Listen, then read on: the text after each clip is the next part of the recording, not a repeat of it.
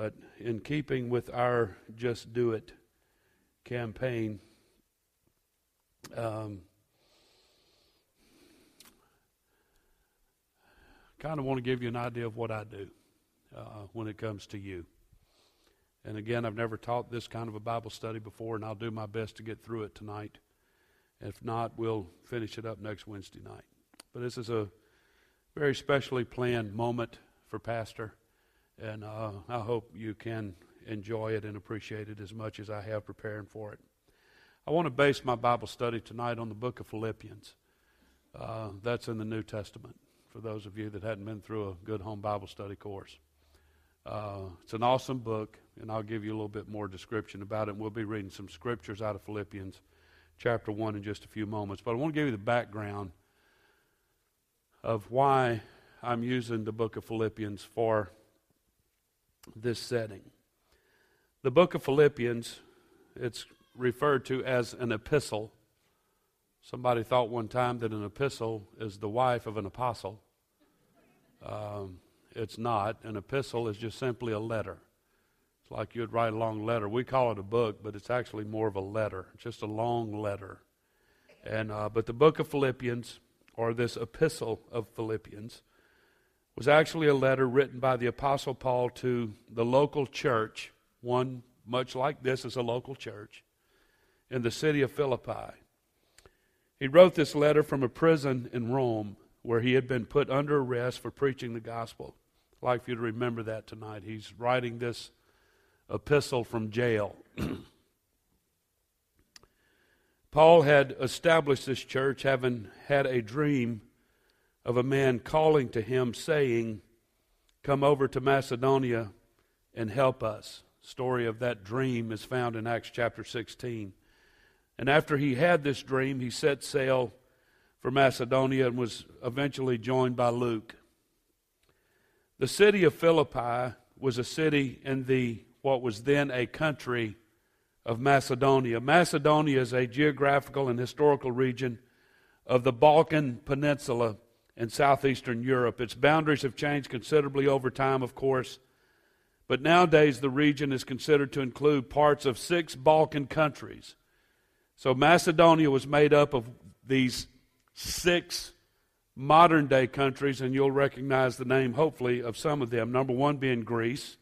Number 2 is the Republic of Macedonia. Then there's Bulgaria, Albania, Serbia, and Kosovo. That was Macedonia back then. And inside that country of Macedonia was a little city called Philippi.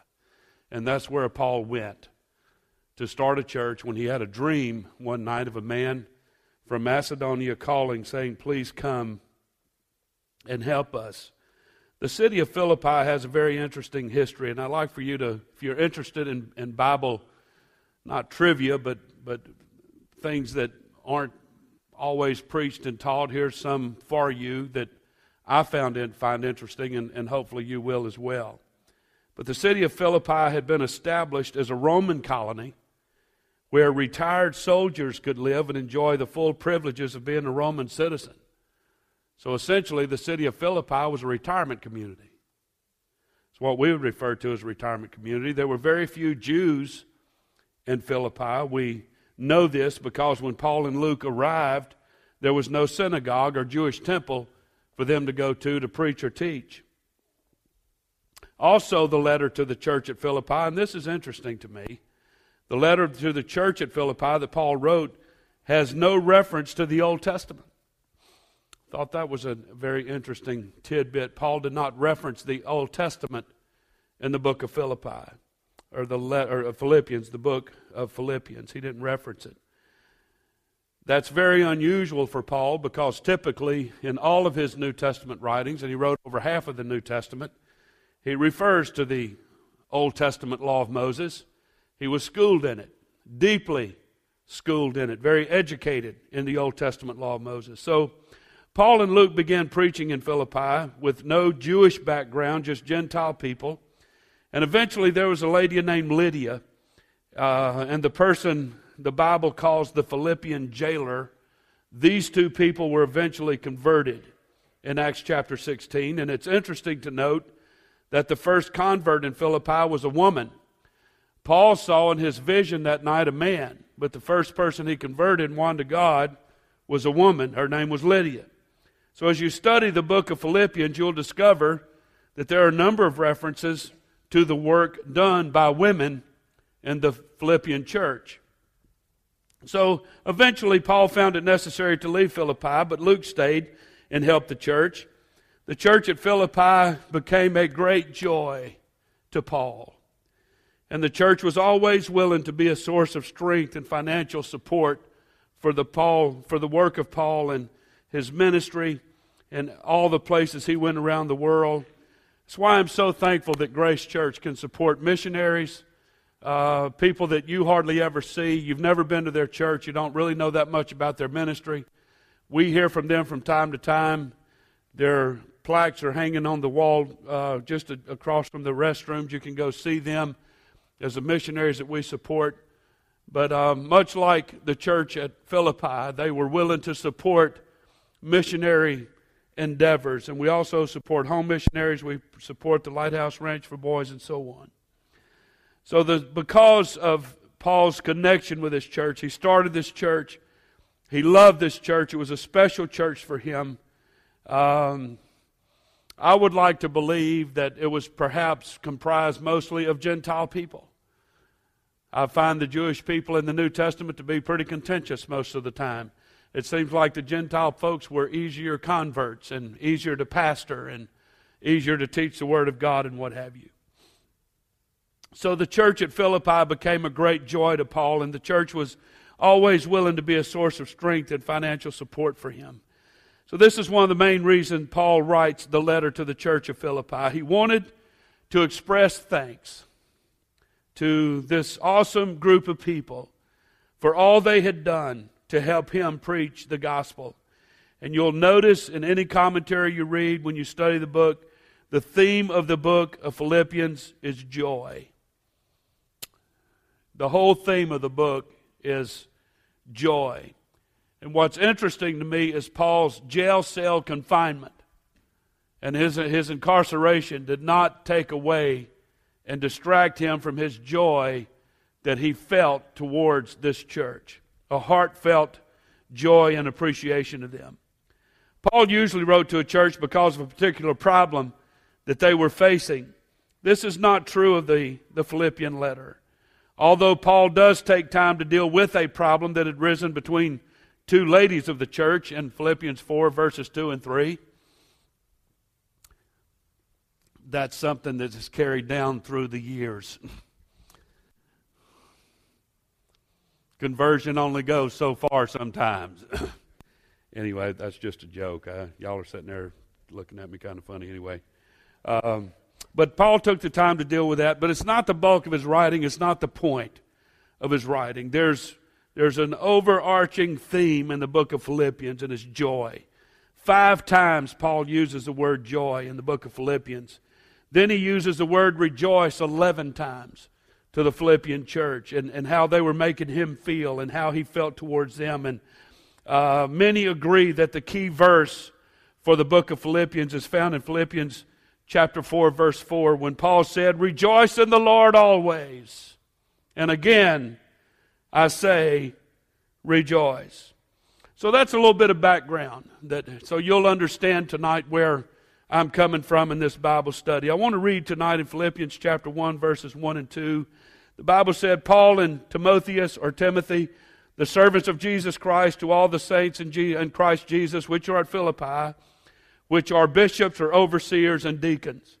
Grace be unto you and peace from God our Father and from the Lord Jesus Christ." Paul begins the letter to the Philippians in much the same way he opens his other New Testament letters. He identifies himself as a writer, along with Timothy, who is with Paul in this Roman prison cell. Paul also quickly lets the people know his true position of leadership in the kingdom of God, and that is simply a servant. Paul also quickly lets them know and goes on to write, and we'll talk about it more in just a few moments, but how thankful he is for them and so on. But stop and think for a moment about the man who's writing this letter. Paul is no wrong side of the track kind of guy. Paul was educated in the finest of schools. He was a Pharisee of Pharisees, he called himself. He was a strict follower of the Old Testament law of Moses. He had been converted to Christianity while on his way to kill Christians on the road to Damascus. He had performed miracles, established churches, and wrote the majority of the New Testament, but he calls himself a servant, which literally means a slave in this case. I'm a slave to the kingdom. I'm a slave to the church. I'm a slave to the body of Christ. That was his identity. That's who he thought he was. Paul had realized what so many others had not. No matter how high we go in this world or how much acclaim we're given by men, we are, as Christian people, called to a life to serve others. I would to God that more Pentecostals could get their head around that.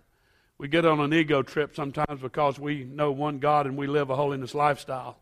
And sometimes it goes to our head and we think we're better than everybody else. Bottom line, God called us to be servants in the kingdom, and that's our job. We have a golden opportunity Saturday, even with the Tipler family or with Dean Dykes, to be a servant and put our Christianity where our mouth is. Everybody said amen.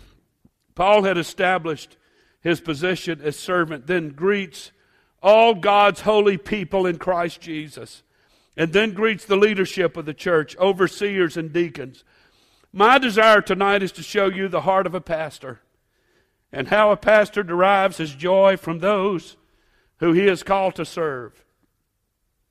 So let me speak to you a few minutes about a pastor's joy in his people. I want to set the record straight tonight. This is God's church. He died and bled for it. I resent it when I hear pastors say, I preached a sermon at my church Sunday morning and it's my church this and my church. I resent that. It's not my church.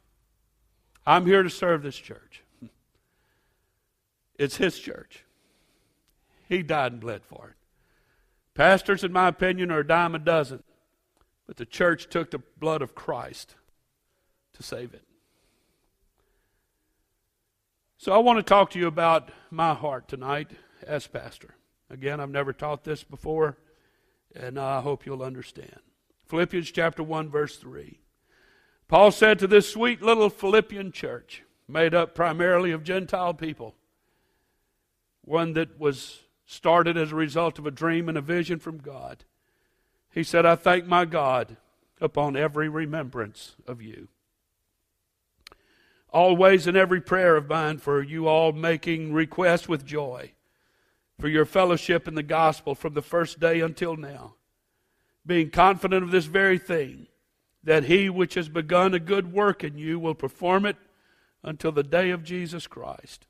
Even as it is meet for me to think this of you all, because I have you in my heart, inasmuch as both in my bonds and in the defense and confirmation of the gospel, you all are partakers of my grace.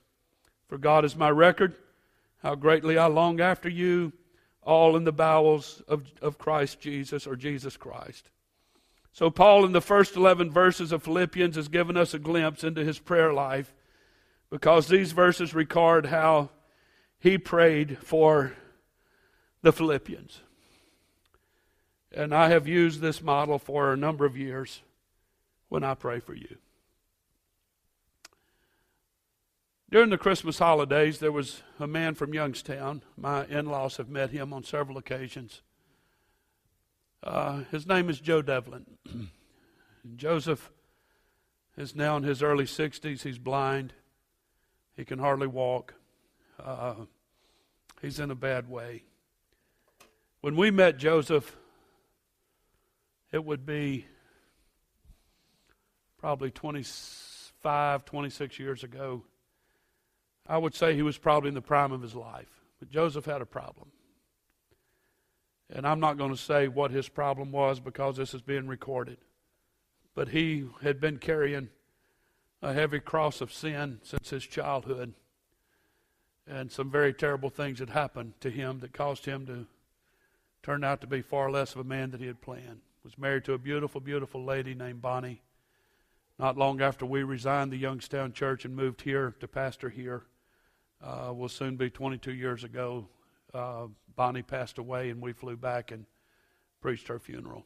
During the Christmas holidays, Joseph called a couple of times. We called him, missed each other. Sister Murphy and I were on the road last week for a couple of days just for some R&R, so we decided while we were traveling we'd call him. We called him, and as he has done since the time we left, but this time it was different. As we were terminating the phone call, he started his voice was completely broken. He could hardly speak. And he said, Pastor, still calls me Pastor after 22 years. He said, I didn't realize when you folks were here at Faith Tabernacle, was the name of our church, that would be the glory days of my life. And he said, I didn't take advantage of moments that I should have taken advantage of. He said, I wasn't nearly the man I should be. He has credited me many, many times for saving his life. He was suicidal at one point. There were things that was revealed about him that we found out, and he couldn't bear the fact that we knew it, and was suicidal. We rushed to his side and coached him through that, put him under some accountability with an elder in the church, and Joseph has been living for God ever since, has a deep passion for Christ, and we saved his life. And he said, I just want you to know that you'll always be my pastor. When I hung up the phone, I was really disturbed by his comments, and to the point where I almost feel like I need to call him back because I'm not sure how much longer Joseph will be with us. He just had that tone in his voice. And this is one of the last things he says. He said, if God ever calls you back here to pastor or to start another church, he said, I hope that I'm the first one you call because I'll be your first member. I tried to persuade Joseph that God would have to speak to me numerous times in visions and vocal voices and audible voices and through confirmation of about 10,000 people to get me to go back and start another church there. But take a team of mules to drag me out of here right now, I can tell you that. But I want this church to know, after talking to Joseph, and that's not the primary source and reason or inspiration behind this Bible study tonight, but I think it is important if you have a pastor that's real, that's genuine, whether y'all think I am or not, that's between you and whatever and whoever. But to take advantage of that relationship. You'll find out in a few moments in this Bible study that I've met some pastors that's not that way. So I just wanted to teach for a few minutes tonight what my bent or my mindset, what my frame of mind is towards this church. Paul said, and he begins praying in verse 3. He said, I thank my God every time I remember you. And I have to say truthfully tonight in this church, and my heart is filled with emotion, and I'm going to do my best to contain it tonight. But when I think about Grace Church, it's great memories. I could take you folks down a long stroll down memory lane tonight, and I'm not going to bore you with all those details. We've had some hurtful times. I'm not going to be delusional here tonight. We've lost some good people and people that we love and care about and what have you. And but that's all a part of it. But by and large, our memories of you here at this church are phenomenal. It's almost every day. I think of the miracle that God gave Billy and Michelle with their two grandbabies, them two twins. It's hardly a day that goes by that I don't think about that. And those are memories that I have, and people have been close to death. My father-in-law kissed death on the mouth several years ago, and God brought him back around, and I thank God for that. And I could go on and on here tonight about the miracles and provision and things that God has done. I'm not going to go down that road tonight, but just understand that when I think of you as church people, I thank God for you, all of you. I can only imagine tonight that Paul begins his prayer in his mind. It begins to roll back to great miracles of conversion in Philippi. This church was established with amazing supernatural events. Paul's mind probably went back to when he was thrown into prison at Philippi. You remember the story of Paul and Silas in jail, and an earthquake came and at midnight and shook the dickens out of the thing, and they were all set free and what have you, and the Philippian jailer and his family was converted. Now to Paul, he didn't remember the prison cell. Paul remembered the prisoner, or the warden, if you will, that was converted that night. He remembers the day that the Lord led him to go out to the river to pray, and when he did, he approached this group of women that were having some little makeshift group gathering on their own, and they responded. The woman's name was Lydia. She was baptized, received the Holy Ghost. She opened up her home to the disciples. She fed them. She allowed the Word of God to be preached there, and so on. He remembered the demon-possessed girl who was hopeless, but because Paul went and was willing to preach to Philippi, the girl was set free from the demon and converted. I can only imagine the smile that must have crossed Paul's face as he remembered the marvelous things that God had done at Philippi. And then he goes on and says, in all of my prayers for all of you, I always pray with joy because of your partnership in the gospel. From the first day until now. There's people sitting across here. I remember when you came to Jesus. I remember the first night I met Shaquana. Can I tell that story? I'm going to do it anyway. So I like to get forgiveness. It's better than, or permission. It's better than forgiveness. But man, I walked into Sister Odessa's house. We'd had a couple of Bible studies at Sister Odessa's house, and walked in that night, and there sat Shaquana. And I'm going to be as respectful as I can, but this lady reeked with attitude, buddy. Just had that look on her. Don't fool with me. Don't talk to me. I don't want to hear it. Whatever. But I remember that night, man, the Holy Ghost began to move, and they started worshiping and rejoicing in Odessa's living room. The Holy Ghost started moving, and that old wall began to fall down, and it wasn't long until Shaquana was filled up with the baptism of the Holy Ghost. And I remember that, man. I just smile. It's awesome. I don't want to embarrass her in any way, but I remember these things, man, the history that we have with people in this church, glorious times. I remember when Brother Phil came last year, when Brother Holland was here, walked straight down the aisle right there, and boom, God filled him up. I remember that. And I could go on and on here tonight about the incredible things. This is what Paul did, and he remembered, and he found it to be a great source of joy. You read the book of Philippians, and Paul's relationship with that church, there is no trace of bitterness. There's no trace of anxiousness in his voice.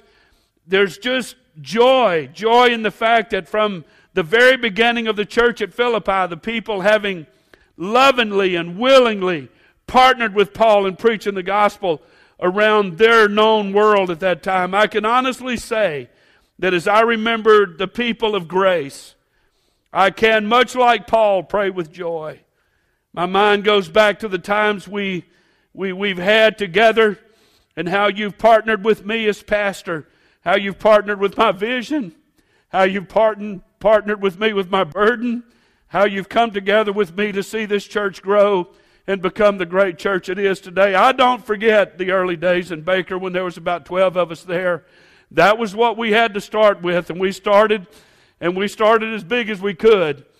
And through the years, God has sent people to this church that have partnered with our vision, that has gotten on board with where we're going with this church, and we've watched it grow. And I think about those times, and it brings great joy. Paul was thankful for the church at Philippi, and so am I thankful for Grace Church and how you've partnered with me to help us move this church forward. So the joy that Paul experienced because of the Philippians gave him the confidence to say, and this is what I want to say to you tonight in Philippians chapter 1, verse 6, that being confident of this very thing, you're great people, you love God, you love the kingdom of God, you love the Word of God. And Paul was saying to them that God has begun a good work in you. Don't stop letting that develop. Don't think just because you receive the Holy Ghost, that's it, and this is all I have to do now, and I just wait till I get to heaven. God has started a work in you, and He's able to continue that work. He's able to perform that work into you until death or the rapture. The church at Philippi had partnered with Paul in the gospel, and because of this, Paul knew that he was going to partner with them in helping them endure to the end. God had begun a good work in those people, and He will continue that good work in them until Jesus comes. I want to say this, church, he that has begun a good work in you is able. He is able to see you through tough times and good times. He's able to heal you. He's able to renew you. He is able. I want you to know that when Pastor prays, I pray for you oftentimes, and each person in this church, I go down my phone directory and I pray for you, and I think about who you are and where you are and what you've been through and the direction you're headed, and I only pray that God, whatever He started in you, whatever it is, and that's between you and Him, that you allow Him to continue to perform that work in you until He comes. It's grieving sometimes when people say, no, I don't want to go any further, and no, I'd rather the world, and no, I'd rather go here and there rather than focus on the kingdom. But I pray for you tonight that you'll continue to move in the direction that God wants you to move in. Everybody said amen. So if it's right for Paul to feel like that, I believe it's right for me to feel like that. I love you, and I want the best for each and every one of your lives. There's no greater joy that I receive as pastor than seeing you achieve and strive for the things of God. So I'm thankful that Shaquana is now one of our most incredible Sunday school teachers. I'm thankful for that, man. Thankful for that. I could go right down the line tonight. I'm going to try not to get sidetracked because I want to so bad and just start calling names, and invariably I'll leave somebody out. But it's a pastor's prayer for his people. Paul went on in Philippians chapter 1, verse 9. He said, "In this I pray, that your love may abound yet more and more in knowledge and in all judgment, that you may approve things that are excellent, that you may be sincere and without offense till the day of Christ, being filled with the fruits of righteousness which are by Jesus Christ unto the glory and praise of God." There's 4 things that I want to lift out of this scripture setting tonight that I'm praying that God will do for you. Number 1 is that your love may abound more and more in knowledge and depth of insight, that you'll understand the kingdom. If you can understand the kingdom of God tonight, it helps you not to be hurt, and it helps you not to be offended. I talked to someone on the phone today that was mistreated badly by a minister. Very rude, very curt. But the person said, I understand. I understand. I'm not offended at the man. My feelings aren't hurt with the man. I understand. It's okay. We'll follow up again later. That's what I'm talking about here tonight. Jesus said, great peace are those that love thy law, and nothing shall offend them. Nothing shall offend them. So the first prayer is that God would help your love for Him, for the people of God and the lost, to increase more than it ever has. I'm asking God to increase your love for Him, your love for one another, and for your love for those that are not serving God. The Lord desires to use each and every one of you in a special way. Yes, He does. He has a plan for your life and calling for you to fulfill it. But ultimately, He wants you to love Him because of who He is. He doesn't want your love today and then no love tomorrow. I'm praying, and when I pray for you as pastor, that your love would be nonstop, and that through your love for Him, your knowledge would increase, and that you would have insight into the world around you that would demonstrate the wisdom of God. Paul went on to say so that he prayed for the church at Philippi so that you may be able to discern what is best. My second prayer for you, Grace Church, is that as your love for God grows and your insight is increased, that you would be able to make the right decision. That you would be able to know and discern the will of God for your life and the direction He wants you to go in. The connotation of this passage is that of an assayer, being able to choose between precious metals, to know what's priority and what's not, what's right and what's not.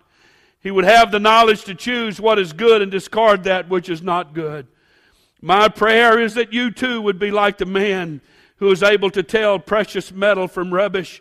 As you live for God, you're going to have to make decisions about which road you'll travel.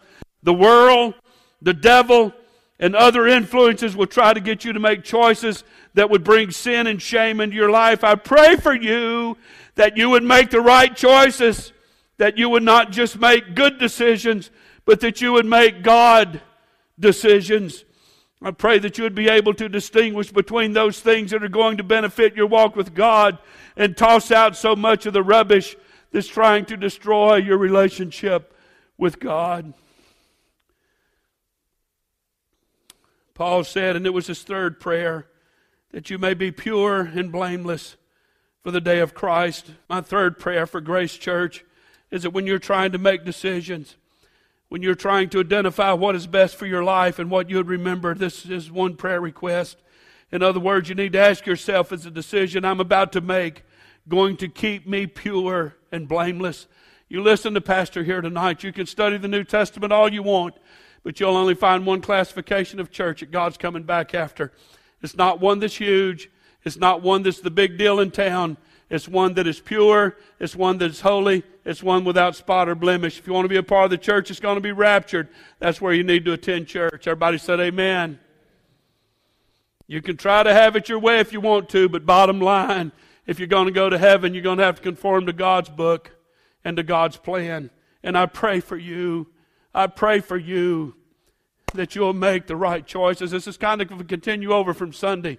I talked to you Sunday about crossing Jordan and doing what God wants you to do and being what He wants you to be. And I'm telling you and I'm asking you tonight to understand that the conviction you feel in your heart sometimes is because Pastor's been on his face praying and God's nudging your old heart saying, hey, you got a little too much of this going on in your life and a little bit too much of that. You need to turn a little more Godward. You need to reorient yourself. I hope somebody hears what I'm saying tonight.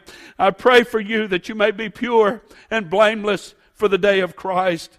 Paul is suggesting two things in this passage. First, that people would keep him or herself pure in thought, pure in action, in word, and so on. But secondly, that Christians would make decisions and live their lives in a way that would not cause others to stumble. This really applies to your children. Parents, please don't do things that will cause your children to fail. Don't say, well, they're 6 years old, 8 years old, 10 years old, and it don't matter. They're only 3 years old. It don't matter. Yes, it does. You're sowing a seed. You not only have to ask yourself, will the decision I'm about to make spoil me, but also is what I'm about to do going to cause somebody else not to believe in Jesus? That really includes your children. So many people today say, I can do whatever I want as long as I'm not hurting someone else. That's not at all true. Every action has an opposite and equal reaction. For the Christian, this attitude is completely wrong. When you give your life to Christ, you become His, and whatever you do, you're doing as His representative. I want to say to you tonight, when Sister Murphy and I married, we became one, and whatever I do has an impact on her. What she does has an impact on me, and what we do as in a couple has an impact on everybody else. I've learned that lesson the hard way. And I don't want to be a stumbling block. I don't want to be a hindrance to somebody else. And so when I pray for you, I ask God to make sure that this church is pure and blameless for the day of Christ. When the trumpet sounds, He can rapture church out of Central, that He'll take us all up together and be together with Him in the air. And everybody said amen.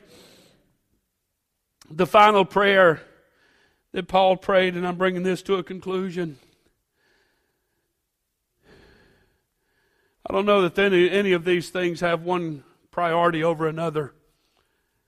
And I don't want to place a priority. I just talked to you about being pure and blameless. I want you folks to understand it's not about holiness standards. I hate that word sometimes. I hate the way it's used. I hate the way it's presented. It's a big, huge 16-pound sledgehammer that a pastor walks around with all the time. And if somebody gets out of line, boom, you get crammed in the head with it. It's not what the New Testament does, man. And we've taught it, and we've taught it, and we've taught it, and I hope you understand our perspective and how we present that. But God is coming back after a church that's pure. He's coming back after one that's holy, and so on. But here's something else for Pentecostals to think about. Here's something else for Pentecostals to embrace. And it happens here at Grace, and I find out when I talk to people, it happens probably more often than I think it does. I had lunch with somebody just this week, and they just in the course of conversation, as though it was nothing. They didn't mean it that way, but they didn't make a big deal out of it, is what I'm trying to say. But Pastor, we had so-and-so over at our house. They hadn't been to church in a number of years. And later on in the conversation, we went out to eat with so-and-so, and we're trying to get them to at least come visit Grace and what have you.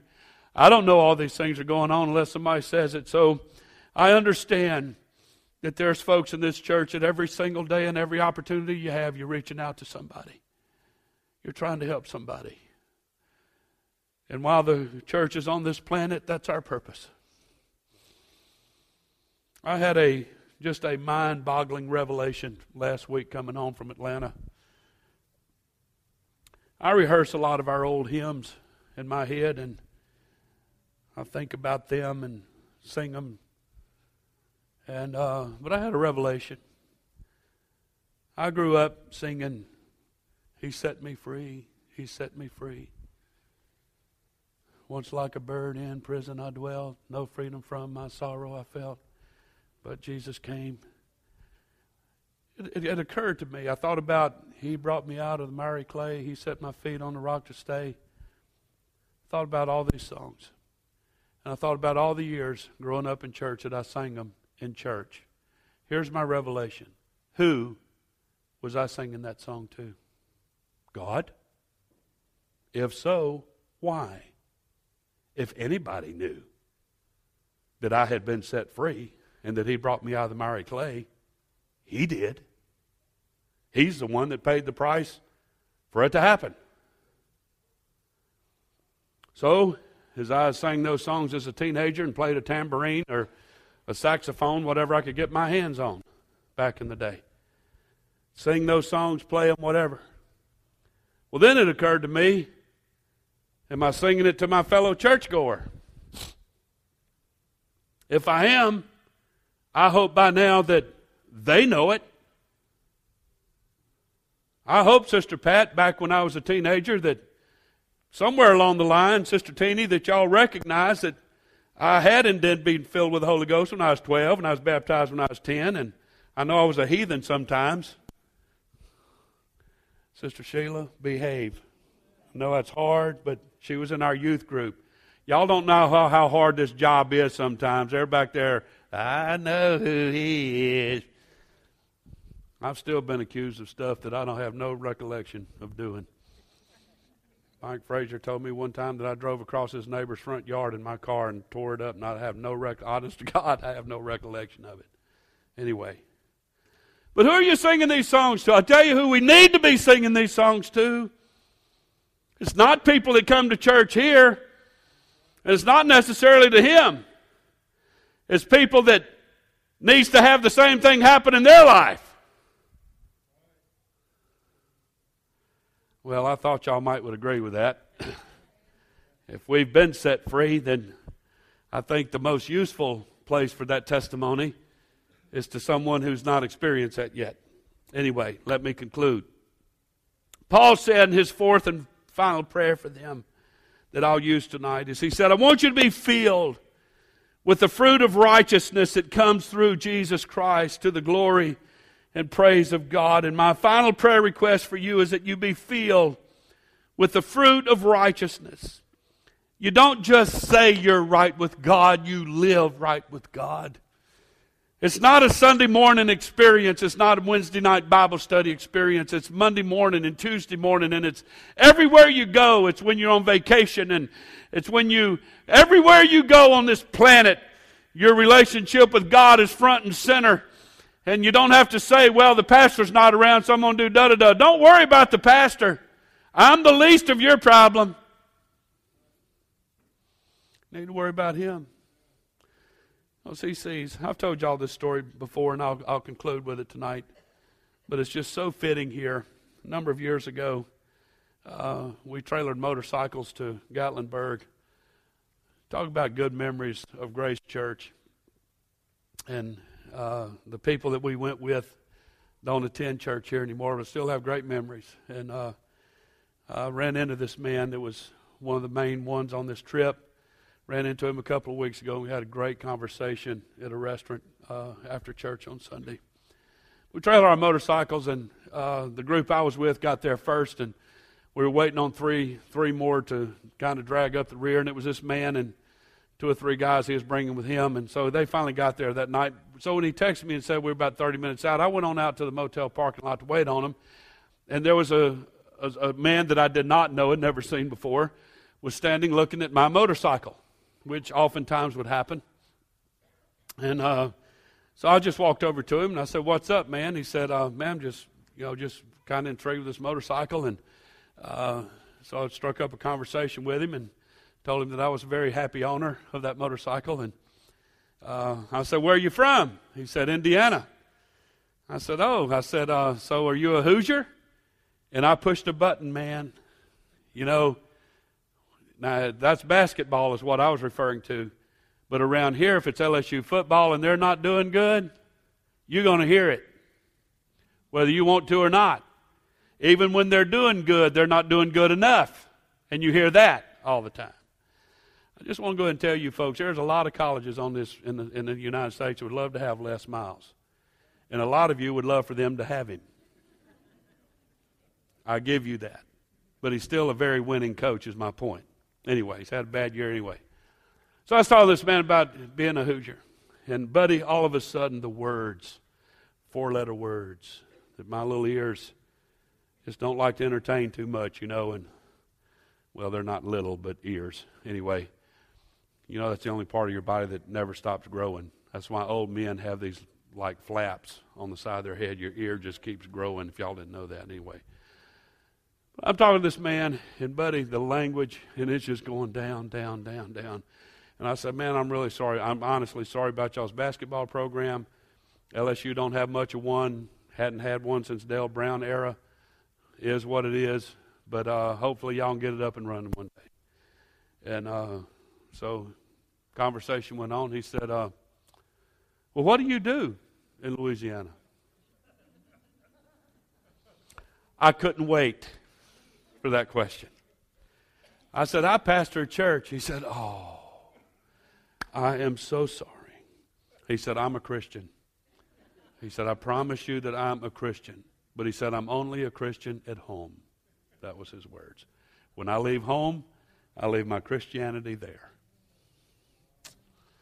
And I thought that was very interesting. I didn't pursue that conversation much more with him. The epitome of hypocrisy. I pray that Grace Church can be filled with the fruit of righteousness. That everywhere you go, you're a child of God. Everywhere. And that people know you by the works that you do. It's not what you say. Words are cheap. It's what you do that's important. It's how you act and conduct yourself that's important. It's been a while since I've taught the fruit of the Spirit, and it's about to cycle around again. We need to go through that again, Galatians chapter 5. But that's what determines our Christianity. You listen to me tonight. Now, I may offend some. Our holiness lifestyle is unto the Lord. That's unto Him. That's why the world don't understand it. Y'all understand that? People do weird stuff and dress weird and all that. People don't understand it. Holiness is unto Him. Galatians chapter 5, and the fruit of the Spirit is unto them. And you're known by your works. Jesus said that by this shall all men know that you're my disciples. How? I don't know what you're saying. The answer to that question is that you love one another. That's Christianity 101. And people come to church here and they don't feel that, they're not coming back. I love Grace Church, man. When people show up here on Sunday morning, we hear it all the time, even Wednesday night. Great atmosphere. We had somebody rolling out of here last Wednesday night. Man, I love this church, whatever. It's got to stay that way. You can say you love God all you want, but you manifest that love for God by how much you love your neighbor, your family, your fellow churchgoer. And I'm not going to start tonight on the fruit of the Spirit. Don't get nervous. But I want you to understand tonight that this is where Pastor remembers you, and this is where we pray for you. So in conclusion tonight, I want you to notice that Paul prayed for their happiness, their wealth, and their health.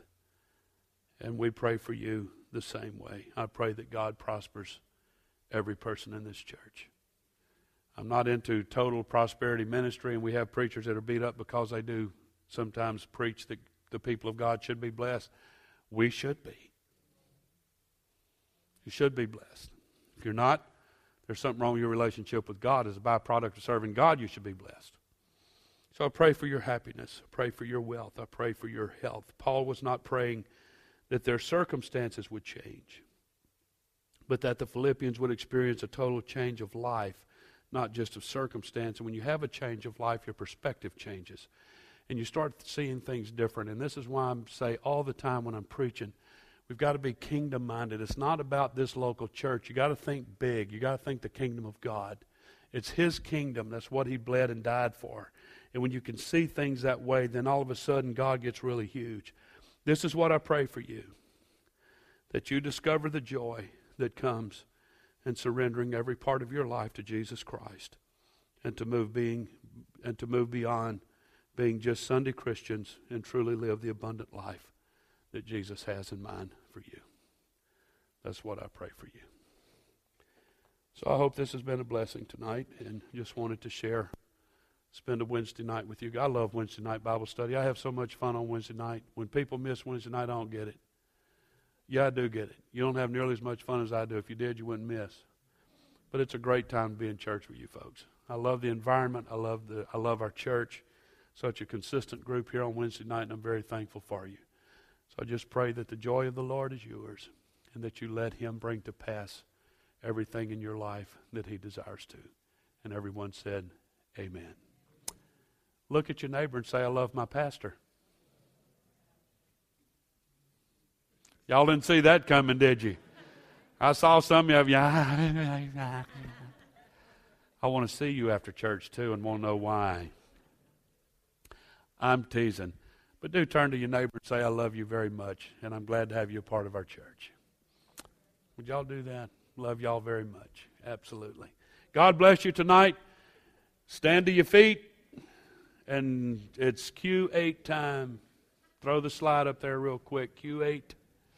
Y'all remember what Q8 means? If somebody's within 8 feet of you, go speak to them. If you don't know them, shake their hand, tell them your name, and that you would love to have them come back and visit with us again at Grace Church. Q8. Thank the Lord. God bless you. You're dismissed. Love you, folks.